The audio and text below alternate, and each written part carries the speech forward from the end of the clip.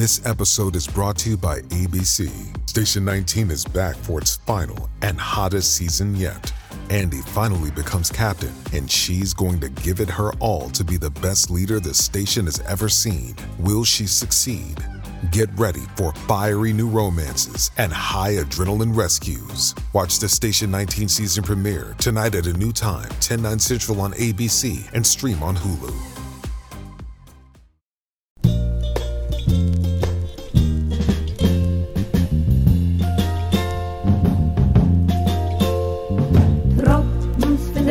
Auf mein Kopf. Hinter via Deckel muss es die kleine Fahrt im Top. Geht mir kein Sach mit, die Tropfens von Regen. Welcome to Kill Me Now. I'm your beautiful host, Judy Gold. And this week we have Matt Braunger, who is a very, very funny comedian who is from Portland, Oregon, where my friend Dan is from, and we talked about that. Yeah, it was so fun talking to him. So I'm sure you'll enjoy part one of my conversation with him. Also, happy Halloween! It's Halloween! I hated Halloween growing up. I mean, I didn't hate it, but I would get Did you go trick-or-treating, Elisa? When I was growing up, I did go trick-or-treating. Elisa's here for the opening. Elisa's here for the opening. Everyone. So I would go trick-or-treating. And I would then bring all this candy home, and then my mother would tell me what I couldn't eat, and then I would get a huge sugar rush and collapse. And, you know, I don't think kids can go trick-or-treating like that anymore. Do you? You used to ride your bike around the neighborhood, and that your mother used to say to you, come home before dinner or be home for dinner, and you would leave. And they had no fucking idea where you were for the afternoon. And then you came home and that was it. And you had your own life. But not anymore. Now we can stare at our phones and our computers and play games. Oh, yeah. So listen, everyone who is a regular listener, I want you to know, on my closing of the show, I always talk and talk and talk. And then I have this thing about whoever's listening to the end, and people write to me.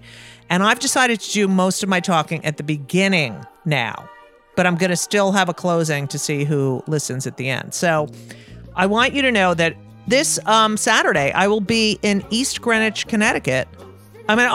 East Greenwich, Rhode Island, because, Greenwich, Connecticut, the fancy people. East Greenwich, Rhode Island at the Greenwich Odeum Theater. And I need you to go see that show if you live near East Greenwich, Rhode Island, which I heard has really good restaurants. That's what I heard. And then also this week, another horrible thing is going to happen. You know what's going to happen? Daylight savings time will end. I'm fucking sick. Aren't you sick of daylight saving time? Why do they even do it? I have no idea. That was Elisa. She usually knows everything. Yeah, I don't like the daylight because, it's the getting dark at like 4:00 in the afternoon. It's not good for me because I get up late. So 4:00 in the afternoon for me is like 12 for a normal person. Noon, Whatever. I never leave my apartment anyway. What else is going on? Please vote. Vote. If you're not registered, go fuck yourself. But we have to vote. I can't believe the shit that's going on in this country. Also, I'd like to talk about the anti-Semitism. Cut it out, you fucking assholes. Okay? It's beyond ridiculous. And just so everyone knows, I'm an American Jew. My family came over to the United States in the late 1800s. Elisa, yours? 1920s. Oh, 1920s. So they came out of the closet in the 1880s. So I know that everyone wants, hates Israel. Whatever, Israel's a democracy. There's a lot to learn about Israel if you're anti-Israel, whatever. Do your due diligence. But all I have to say is all these people who are like, Israel, I know this is shocking, but I don't vote in Israel. I have nothing to do with Israeli politics. Is that crazy? That is like someone saying that Roman Catholics in the United States are responsible and should be vilified for Italian politics. You know what I'm saying? So cut the shit. Anti-Semitism is anti-Semitism. And we are the chosen. And I love being Jewish. Okay. So anyway, that is my diatribe for today, for this week.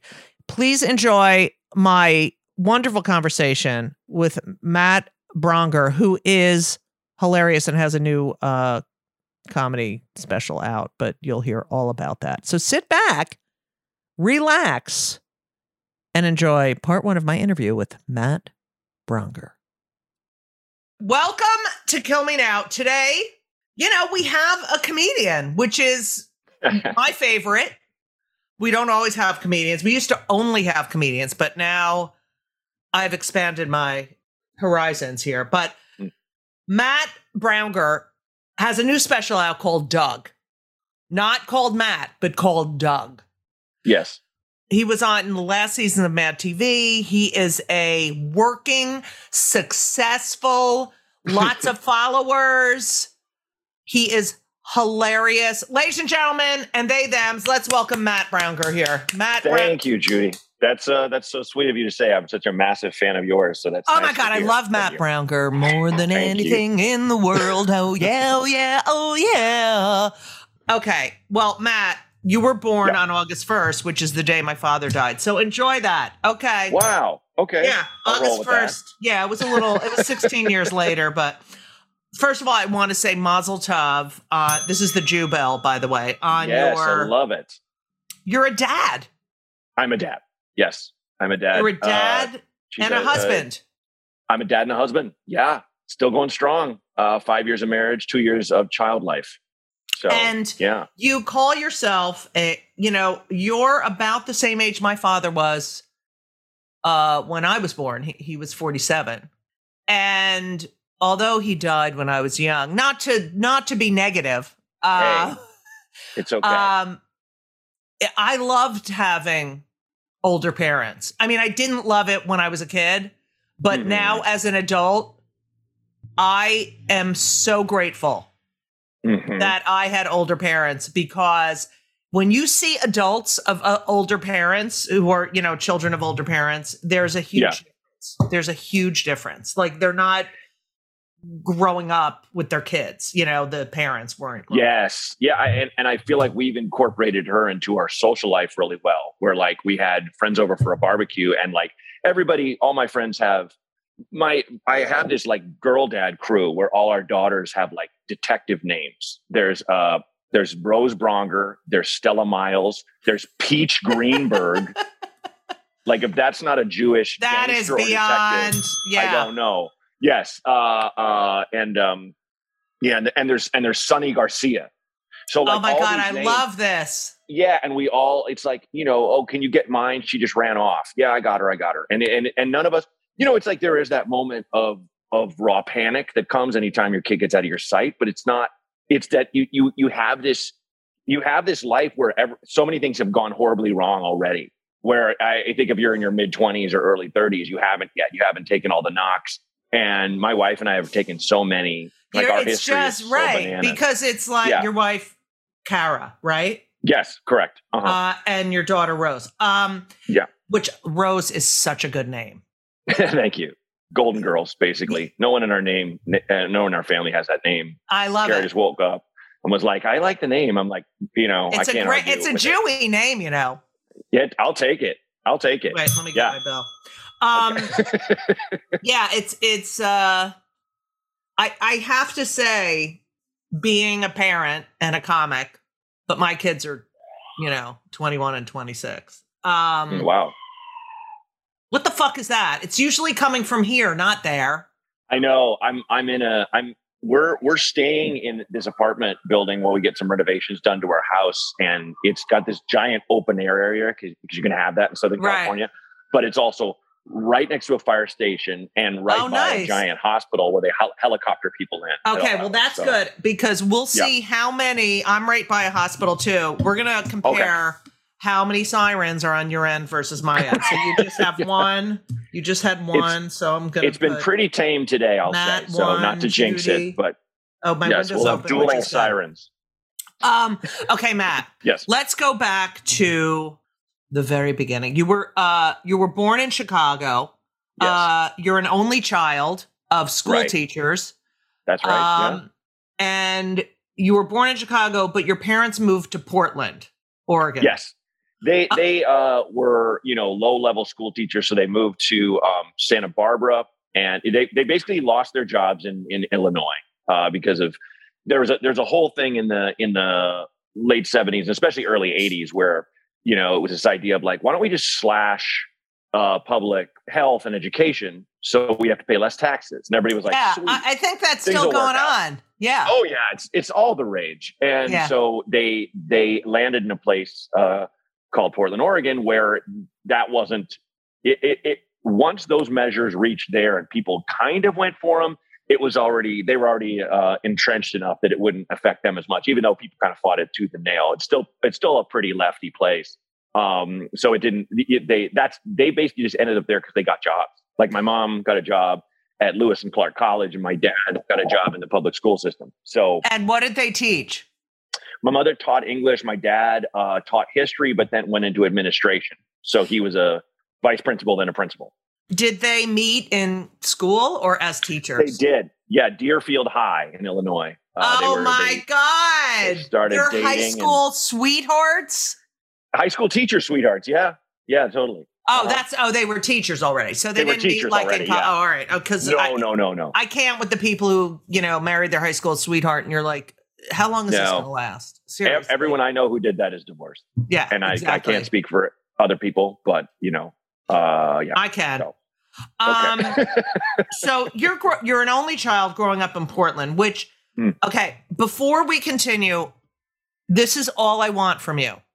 Yes. I want to work in Portland. I want to work there. I love Portland. You have to help. Okay, thank you. Yeah, I did something. What'd you do? You did something bad? I did a private gig at what's the stadium where the basketball players play? Well, the Moda now. I know it is the Rose Garden when I was a kid. And a Rose Garden, and your daughter's name is Rose. I never promised you a Rose Garden.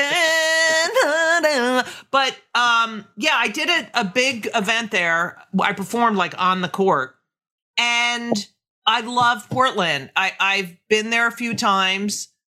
My connection to Portland is that one of my best friends from when I was a senior in college, I have never told this story, but when I was a senior in college, or between my junior and senior years in college, I lived on campus. I went to Rutgers, and I'm just doing that because there's a lot of Jews there. Anyway, so I got a job at a Mexican restaurant, and I became, those people you're like a magnet, and you become best friends immediately. Sure.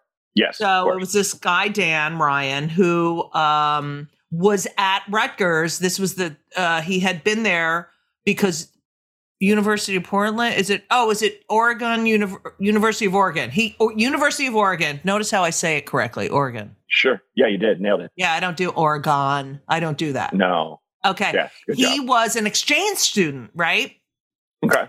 And we ended up working the summer. He was leaving at the end of the summer, but we became really good friends. And I love Oregon because of him. It's so vastly different than growing up on the East Coast, especially in New Jersey. It's hippie-ish. I know that there was the show Portlandia and all that, but it's really just vastly, the people are so vastly different than where I grew up. And yet I am drawn to that sort of grungy, hippie. Yes. Do you know what I mean? Oh, yeah. Well, it's always been this thing of, like, for example, there's a theater in LA now called the Elysian that supports all these really. I work there. Comedy. It's great. I did incredible. It for the Netflix Comedy Festival. Awesome. Yeah. So but I walked into that theater for the first time and was like, oh, Portland. Like that's my childhood where it was weird. When I was, younger and shittier, I would call it. It was, it's so much bad art. It was just clogging the streets. But it's kind of like I now miss it. Now I have a bit in my act that I'm working on about how AI is taking over everything. And isn't it sad that this is all we'll have is us assholes talking about our dicks and our badges? Like that's what's going to happen. That's all you're going to get. But my parents they embraced it wholeheartedly. where they would take me to Yeah, I really, read really this. weird avant-garde theater. And I hated it at the time. But then I look back on it and go, oh, I kind of love, there's that scene in Big Lebowski where he goes to his landlord's show and it's obviously like performance art. And it just like the joke is, it sucks. But it's like, I watch that scene and I go, good for that landlord. Yeah, exactly. He's doing this thing. And so there was so much of that, but there was also stuff that like now the kids worship. Like there were my parents' friends. I grew up with their 3 daughters, Jewish family, and they're like my Jewish sisters, and even to this day. And they live next door to one of the guys who was the Portland Claymation. Claymation was invented in Portland, and a lot of stop motion. Oh, I didn't know that. Yeah, and he did that video, and she was for the Talking Heads. And then we were just like, whoa, that's cool. But it's like, it's beyond cool now. Right. Like I say that to like a 22-year-old who has discovered the Talking Heads and they're like, oh my God, it's the fucking best shit I've ever heard. Right. And you're like, oh yeah, no, I know the guy who, and they're like, whoa, so it's kind of this thing that's, I thought it would have faded away and it's definitely gotten gentrified out to a great extent where, there's still this place called Saturday Market where they sell all these weird paintings and all this cool craft stuff. But, now a lot of it is the stuff they sell is much more practical. Where when I was a kid, it was just like, wow, you're selling these vases? They look like I made them and I'm 7. Right, okay. Right. Yeah. So it's that was, I think the culture disruption for my parents was huge and immense, but I think they also had that, they grew up in the 60s and they met each other kind of through their ideals and were kind of like, okay, at least these people are trying. Like they grew up Catholic and they found a Catholic church that was literally burned down in the 30s for allowing Black parishioners. Right. St. Andrews, it's still there. And they have, they have a rainbow flag in there and they accept everybody. Where it's one of those things where I'm like, this place is like, how do you have a Catholic church that hates the Pope? Like hates him. Like everyone in the congregation is like, oh, fuck that guy. And I'm talking, John Paul II when I was a kid. So like, it's one of those things I'm really grateful that I grew up in and it lingers. So when you say that, when people would come and, I had this comedy festival I co-produced called Bridgetown that was there for 10 years. And it got called this, not by us, but they were like, there was summer camp for adults because you had all these people that came and they found this scene and they found all these new fans, and people in Portland were reluctant to support it first because they're like, I don't want to fall in love with this and it goes away. But the comedy scene, because of the fest is gone. It ended in 2017. Because of the fest, the scene there is stronger. Yeah, it's amazing because there was no scene there for I started in the 80s. So there's one club in Old Town and that was it. That was it.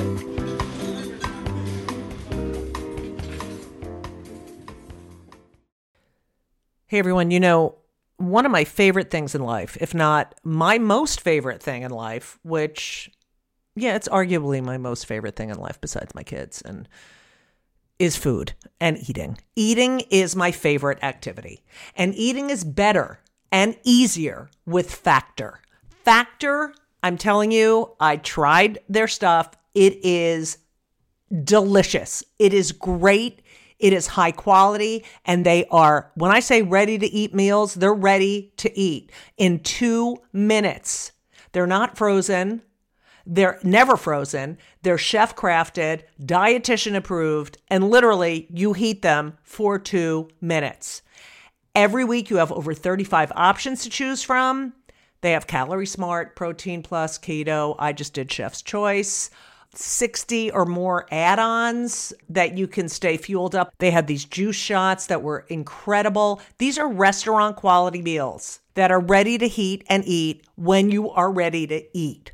That's it. And they're really good. Elisa loved them too.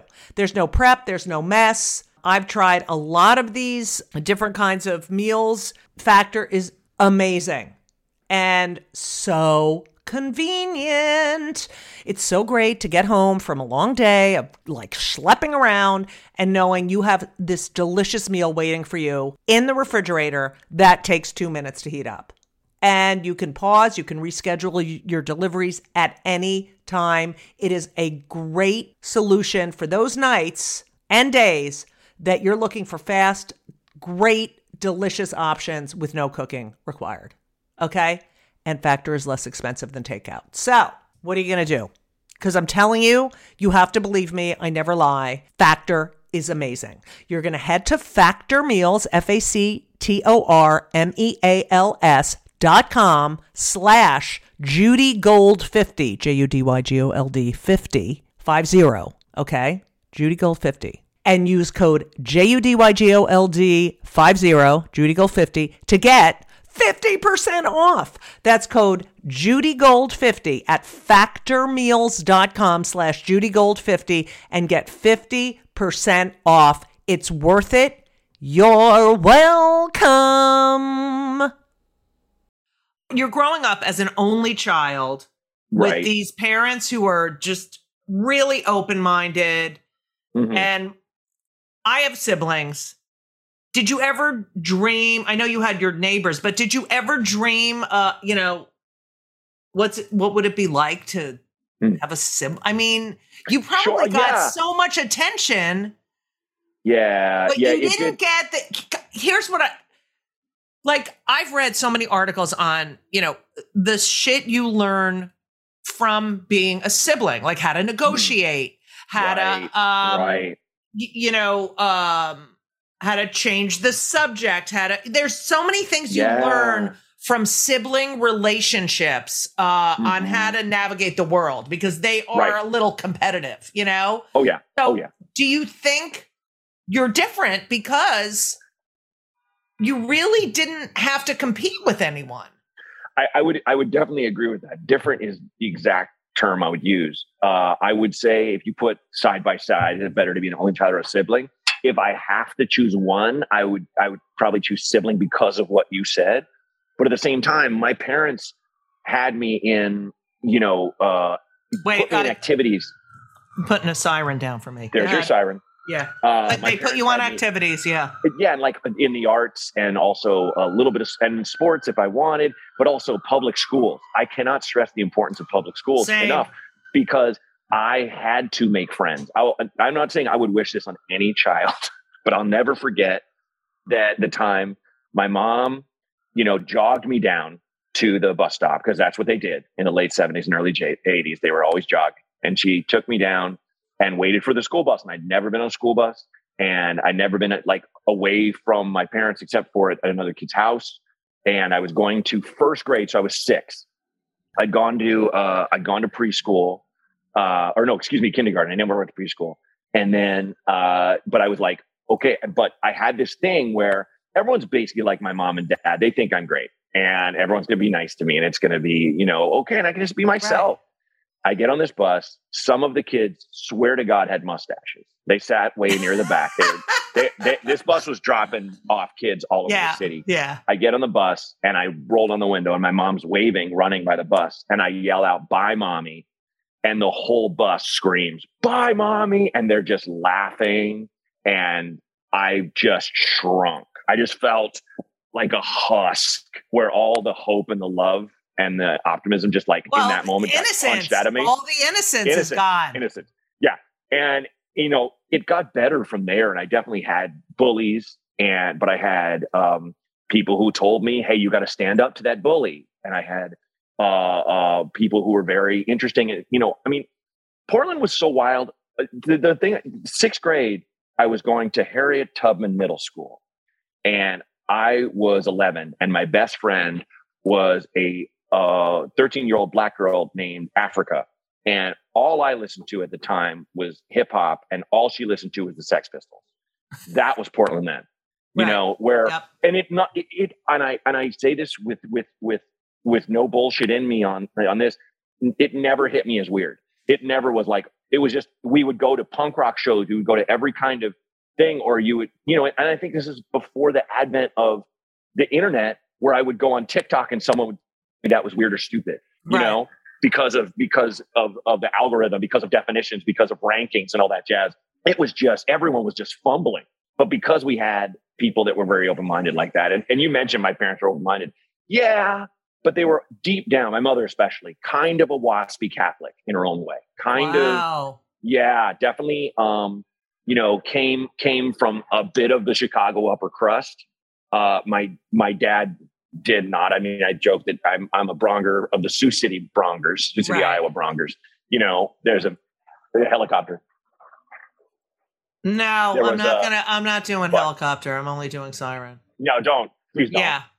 Well, that's even worse. Like when the children's hospital one comes, I'm like, Yeah. okay, get that kid in there. Right. When it's a cop, like, come on. Oh, man. yeah, I know. What are you doing? Are you looking for homeless? No, they should do it because it's really good for the environment too.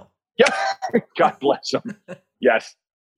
Like Kendall Jenner flying her private jet from LA to LA to avoid 5 minutes of traffic. Yeah. My God.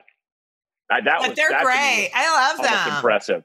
So I love the Kardashians. I love them. They're crazy. They're amazing. All right. So, okay, where the hell were we? You were in the middle of something. Oh, just saying how it was a very. I get why people like Portland, and the thing that gets me now is and your mother being a Catholic, and also, you know, the fact that they found a church that was like-minded. You know, so, and my kids went to public school here in New York, and they are so much better for it. I mean, the kids that went to the private schools, I'm not dissing private schools, but I am. It's like you're with the same people that are like you, you know? Right. And that's not the way the world is. It's so isolating. Yeah, and it's like I'm the last person to say this about any kind of educational platform, but a lot of times when there is a lot of money getting poured into this school, there is an agenda and it probably aligns with mine. You know, it probably is like a very left-leaning thing, but I feel like I want my kid to have different voices all over the place. Whereas if you have, say, a school that has one major donor and they pump in a couple $100 million a year, and that person is like, I don't want you to teach. I want you to teach more of this and less of this. It's like, I don't want that. I don't want anyone having that power. I would like all of us as parents and as voters and as parts of our community to go, you know, I'd like, you know, I mean, I have no problem. Like definitely teach Howard Zinn, you know, because that is the real history. I love Howard Zinn. Yeah. Yes. But at the same time, come at it from different angles, let's say, you know, where that's all. Because everyone has a different experience with the truth. Yeah. Can I tell you something I just thought of? My friend's mother had assisted suicide a couple years ago. She had a very bad affliction and she was like, I don't want to go through that kind of pain. There's nothing they could do for me. And when my parents moved to Portland, I mean, you want to talk about like the friends they met and had were, I mean, pretty much full on communist. And she was, you know, they gave her the drug and she had, you know, a bit of time to just talk with her son and daughter, but she was really high too. And so she was just kind of stream of consciousness. And the one thing she said that my friend Lev told me that just made me laugh out loud because he and I grew up together. You know, Lev, when I met him, I was like, your name is Love? And he's like, Lev, man. And I'm like, oh, you know, but it was like, I wouldn't be surprised in Portland. Somebody named their fucking kid Love. But he told me his mom just was like veering off and just talking about, oh, I love you kids so much. And I love and blah, blah, blah. And she stops and goes, why did we waste so much time with communism? that just killed me. Because I just remember where, you know, my friend's dad was like, you know, I'm thinking about flying to Central America to help the Sandinistas. It's like, do what? You're going to get shot, man. And killed, What are you, how are you helping? You're literally being the problem of white entitlement right now. Exactly. You're not John Wayne, man. You don't even own a gun. Oh my God. You know, just that was the that's so funny. Leftism that I had around me as a kid sometimes that even to me was as silly as extreme right wingism almost. So anyway, I just had to share that. That's crazy. You went to Grant Hill High School. Is it the Grant Hill, the basketball player? No, it's just Grant. It's just Grant. Oh, I read Grant Hill. I was like, wait, Grant Hill is younger. A lot of big basketball players came out of there, but no, it was just Grant. It was a massive high school. I went to my high school was over 2,000 students, and then I went to a small liberal arts college in New York that was like around 1,000. Oh, I know everything about you. So don't even. Perfect. Okay, great. You went to Grand High School, and you were really into the plays, and yeah. Oh yeah, I first did a school play at like when I was in 3rd grade, and I remember just that typical thing that I'm sure you had, that we've all had, the time you got your first laugh. I remember coming out and I had like a cape and a top hat, and I was like the bad guy, and I said something about like by tying someone to a train or something like that, or train track or something like that, and the whole crowd laughed, mostly because I was a kid, and I remember being like, "This is it. Yeah. I've been to plays. I've seen a lot of serious stuff. I've seen stuff that makes me laugh, but I've never had this where everybody likes me right now."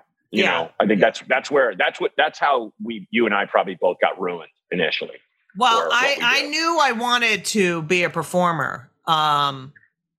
And I was a music nerd, but when someone dared me to do it and I got my first, that was it. That was the end.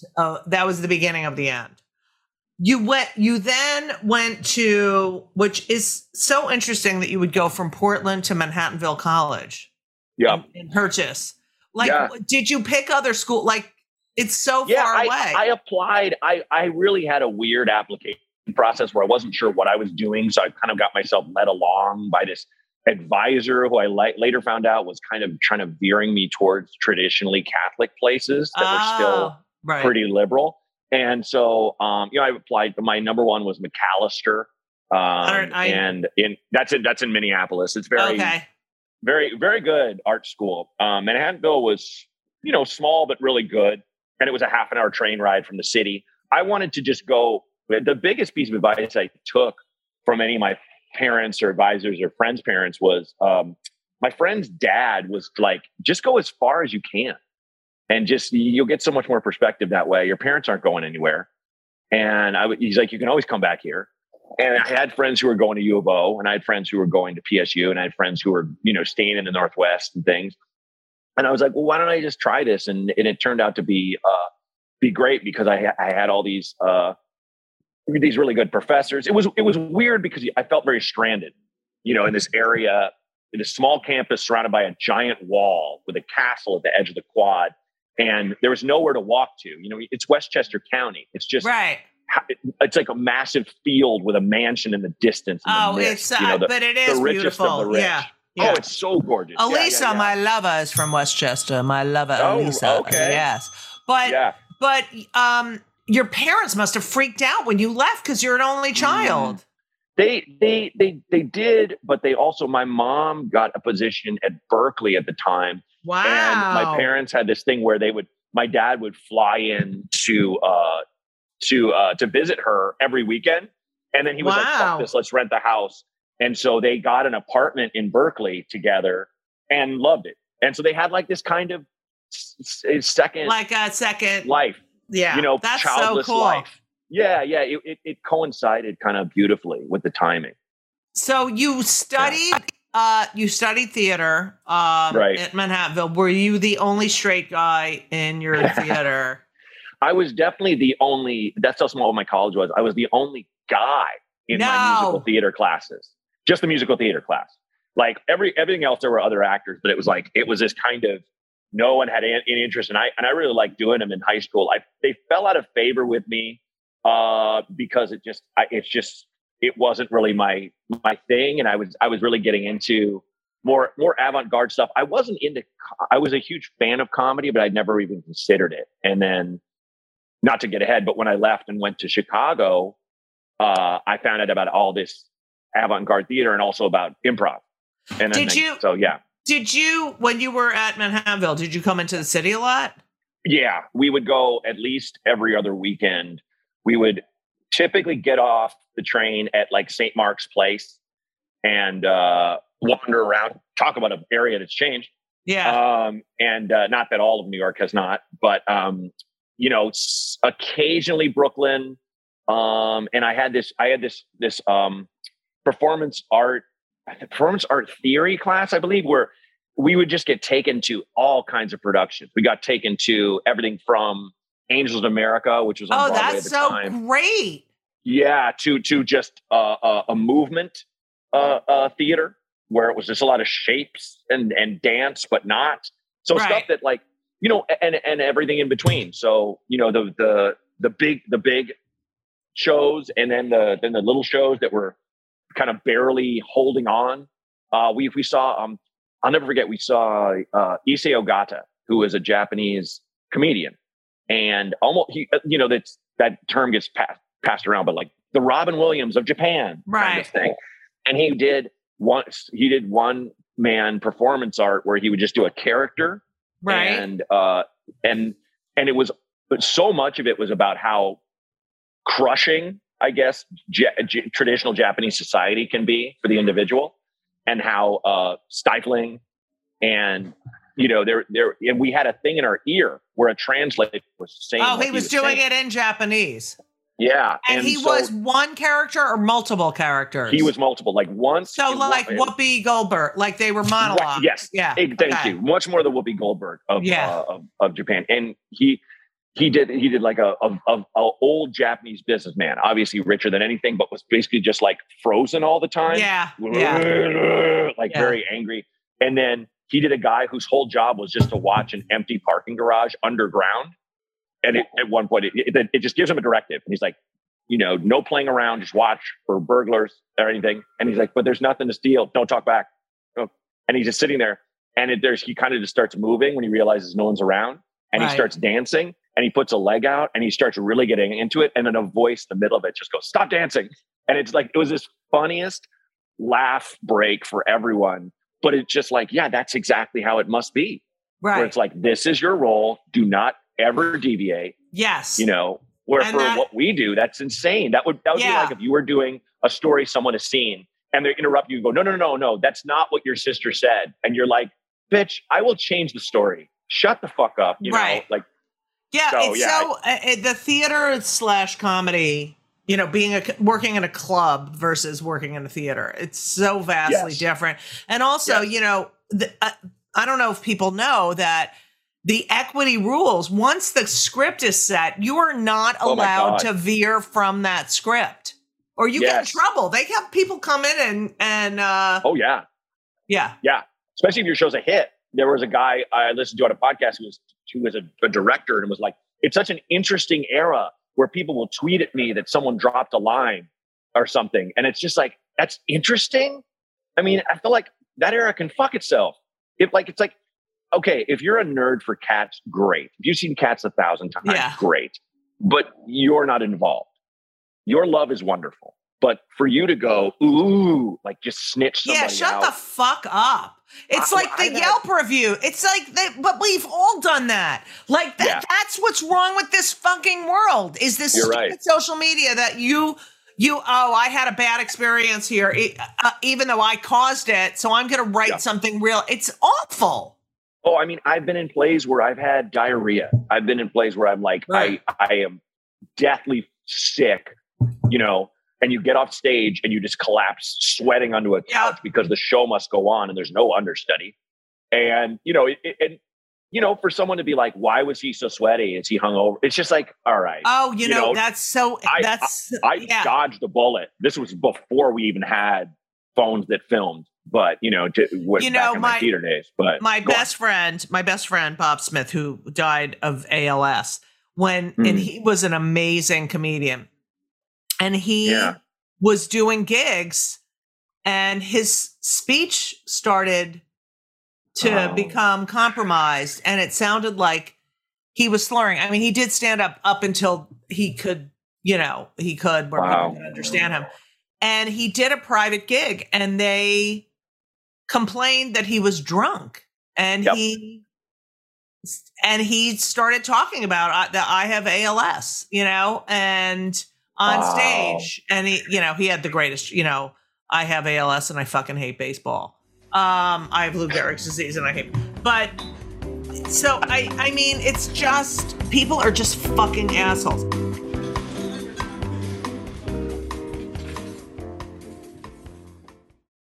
Shipping can make or break a sale, so optimize how you ship your orders with ShipStation.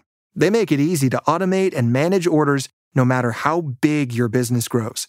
And they might even be able to help reduce shipping and warehouse costs. So optimize and keep up your momentum for growth with ShipStation. Sign up for your free 60-day trial now at ShipStation.com and use the code POD. That's ShipStation.com with the code POD. Okay, so you graduate college and you move to Chicago. You don't move back to Portland. Right. I wonder why. So I know now that you were not pursuing stand-up, because had you pursued stand-up, you would have gone to New York, right? Yes, I would have. I was somewhat aimless. I didn't go. I knew I didn't. My big thing was I had friends who went straight to Manhattan, and they were living like, in these tiny rat hole apartments because none of us had any money. And I was kind of like, I talked to my friend Erin, who I grew up with, and she and her sister grew up with actor parents. So we always had. Erin lived in New York? No, Chicago. She right. had moved. What's her name? What's her last name? It was Gretchen. Oh, forget it. Not Jewish. Okay. No, O'Connell. So no. No, absolutely not. And she basically was talking about all the cool stuff that was happening in the hundreds of black box theaters in Chicago. And on the one hand, I was telling myself, this seems much more my speed, but I was also very afraid of just being in New York with no money by myself. Yeah. Because I was afraid of failure. I'm just being very honest with you now. And it turned out to be, it's scary. It was the best thing for me because I found improv and I found stand-up and I found much more of a way to make a path to making a living. Like I remember having a crossroads where the head of the theater department was like, I think you should take this Shakespeare intensive after college. And I remember going, I'm already so deep in debt.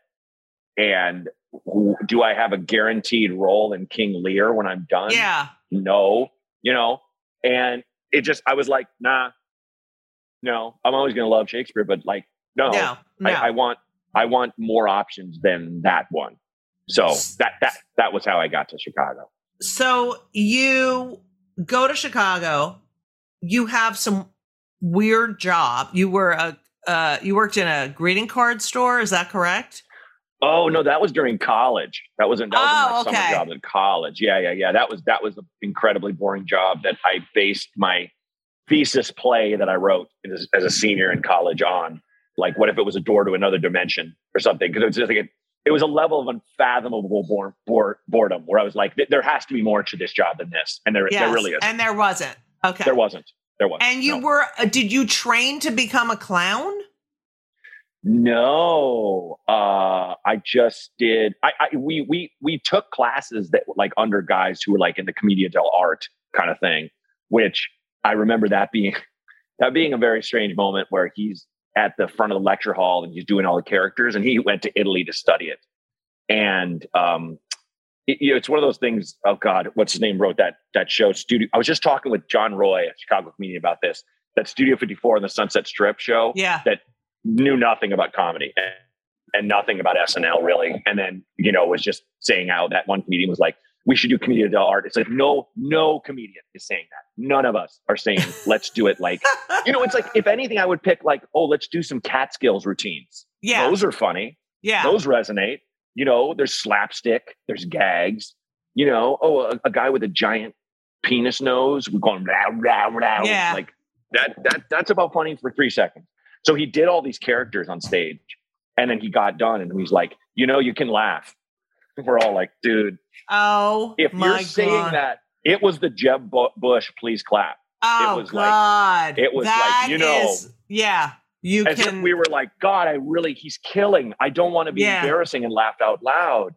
Yeah, I was holding it in. Oh my God. That's hilarious. I have a student of mine who was a professional clown and went to clown school, and it's so hard. It's hard, a lot of respect. You can see it in her performance. Her name's Amy Crossman, by the way. She has a one-person show coming up, but you can and I gained such just from having her and getting to know how hard it is to be a clown. I mean, it's Yeah. It's amazing how much work it is, and physical work. Just respect the clowns, bitches. Seriously. Yeah. So oh wait, I have to ask you this question. Did your father really like have a van and take old ladies shopping? Yes. And the funny thing was that I found out about that. See, my dad, he's a man of very, not a lot of words. You get him talking, it's cool and stuff, but that's so funny because you are a man of many words. Yeah. Many. And I will share my feelings. I will let you know if I'm hurting or sad or happy. I'm that guy who I don't really smoke weed anymore, but when I used to, I would walk right up to people at parties and go, "Hey, I'm just know I'm high. So sorry. Just know it's like, great. Thanks, strange, huge. Wasn't even paying attention to you. So great. Couldn't care less. Yeah. Yeah. My dad never wants to burden you. So my dad did hospice work for a while, and I would be like, "Hey, with Dad, your parents. Like, what the fuck is with your angel parents?" It's ridiculous. Yeah. And my dad would be like, "Oh, I was hanging out with Bernie," and I'm like, "Okay, Dad, who's Bernie?" "Oh, he's this old guy. He's dying." Okay, I've decided he's Jewish. Yeah, go ahead. I go, "Excuse me," and my dad's like, "Oh, I didn't tell you I'm doing hospice." Like, no, fucker, leave with that. He's this old guy. He's dying. Like, don't worry about it. Like, would you just tell me that you sat with a man? Oh my God. And read him books? And my dad said this. He's like, it's hard, but it's not bad because they don't really want you to talk. Mostly they just want you to listen. I can do that. So he would just sit and listen to rambling people, in their final days. He's so patient. Yeah. Oh my God. And he did foster care work where, just monitoring kids in homes where they just making sure they're not in danger. But yeah, the thing how I found out about him driving the old ladies to go shopping is my mom. I came home for a visit and I was like, "Where's Dad?" And my mom was like, "Oh, he's with these ladies." And I was like, "Excuse me? It's what? What? Dad has a harem? What's going on?" And my mom was like, "Oh no, he takes elderly women shopping at Lloyd Center." And I was like, "Get the fuck out of here." And I did. I got all the information I could get out of him. And so in the bit, it became that he puts women in a van. Oh yeah, it's in the bit. And gives it kind of a joke. And my dad. But your dad got mad. You said that he rents a van, so he got mad. Well, he was like, "It's not a van; it's a station wagon." I'm like, "Too late, Dad. The special got shot." It's funny. I'm allowed to say van instead of station wagon. 100,000%. Yeah. This is my art. I can embellish. So you go to Chicago and you're just, I don't know, putzing around, as we say. Right. Yes. And how did you get on stage the first time? I took improv classes. I tried to break into theater, couldn't break in. And also I didn't sleep out on the stoop of these black boxes begging to be, because a lot of it was like friend groups. A lot of the, you had Steppenwolf, which there's no way I'm getting hired for equity. Yeah. And then you had these other ones that were very cliquish. And I was kind of like, I saw some of the plays and I was like, this isn't really resonating with me. And then I was waiting tables and a few of the waiters and our servers were like, "Oh, you should take classes at one of the improv places." And I was like, "Well, it makes no sense to take a class to make things up." And they're like, "You'll learn what I mean if you do it." And I was like, "Okay." And so I put a little money aside and I took levels 1 through 5. Level 5 I took with Del Close. Love Del. Yeah. And he my friend had a great point where he's like, "Our parents all remember where we were when Kennedy was shot. We all remember in the Chicago scene the 1 or 2 times we made Del laugh, because he just wouldn't laugh at anything." Yeah. And if you had some move or choice that made him laugh, you had that like a jewel you just kept close to yourself. And then they added, I was on an improv team. We were doing okay. And they added a 6th level. And I was like, I don't have the money. And, I'm not going to intern, which means hauling kegs every weekend for you for free. And they're like, "Well, then you're off the team." And I was just like, "Well, then I'm a stand-up," because I'd been doing open mics at that point. And I was kind of like, I say like my lightsaber turned from green to red, or I turned to the dark side of the force, where I was just like, "Fuck this."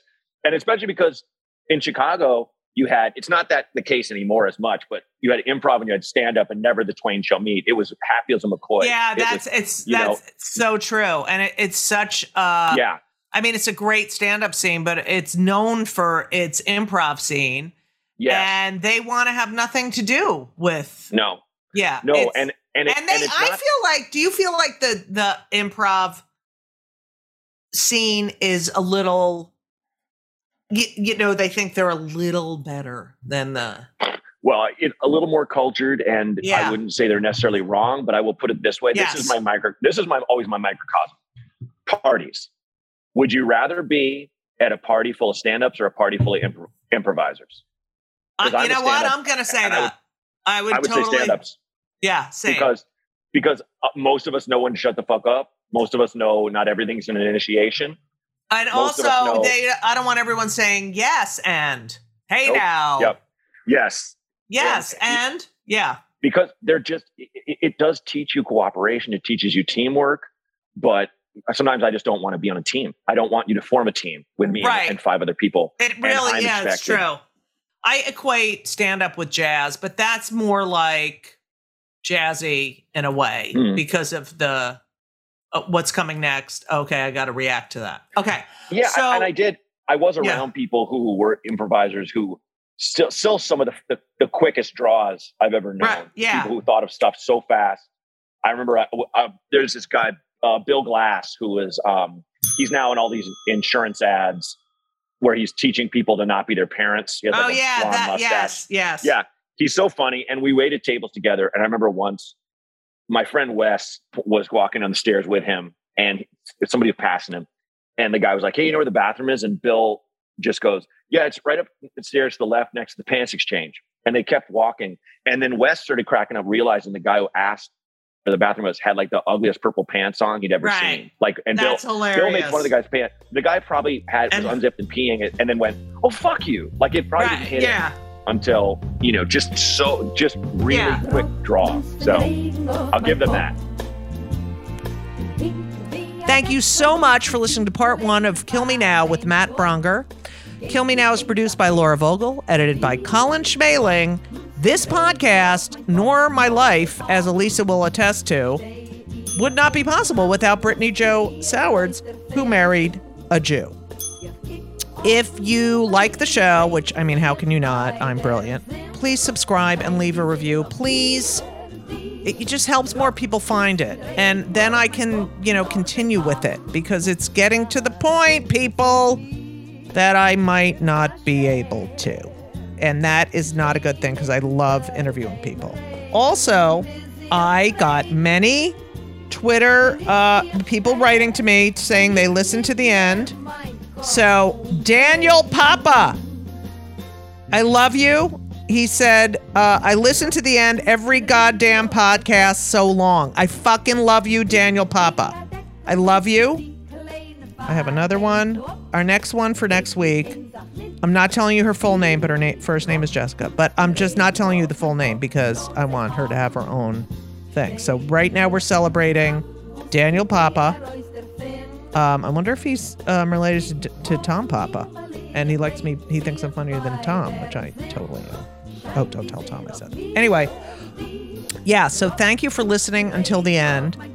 Follow me on Twitter at Judy Gold, JEWDYGOLD, and you can see everyone being anti-Semitic. Follow me on Instagram at Judy Gold, JEWDYGOLD. Yeah, that's right. And TikTok, which I'm going to be doing more TikToks because everyone yelled at me that I didn't do enough TikToks. And, go to my website, judygold.com. Oh, I'm doing a live podcast in New York City on November 11th for the New York Comedy Festival with Al Franken. So if you live in New York, get your asses to the live podcast. It's going to be fucking fantastic. What else do I have to say? I don't know. Enjoy your Halloween.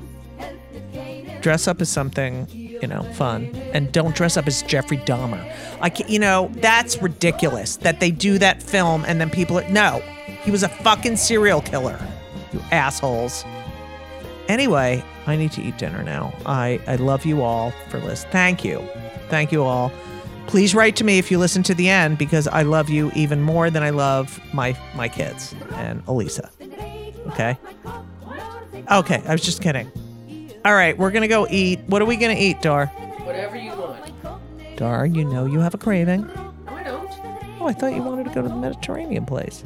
Whatever you want. See how my girlfriend is? You booby girl. All right, anyway. I got a new office chair and my back doesn't hurt. I'm so fucking, it was really expensive, but I'm really happy I did it. All right, I love you all. Thank you for listening. And as we always say, and as Daniel said to me, Daniel Papa, so long.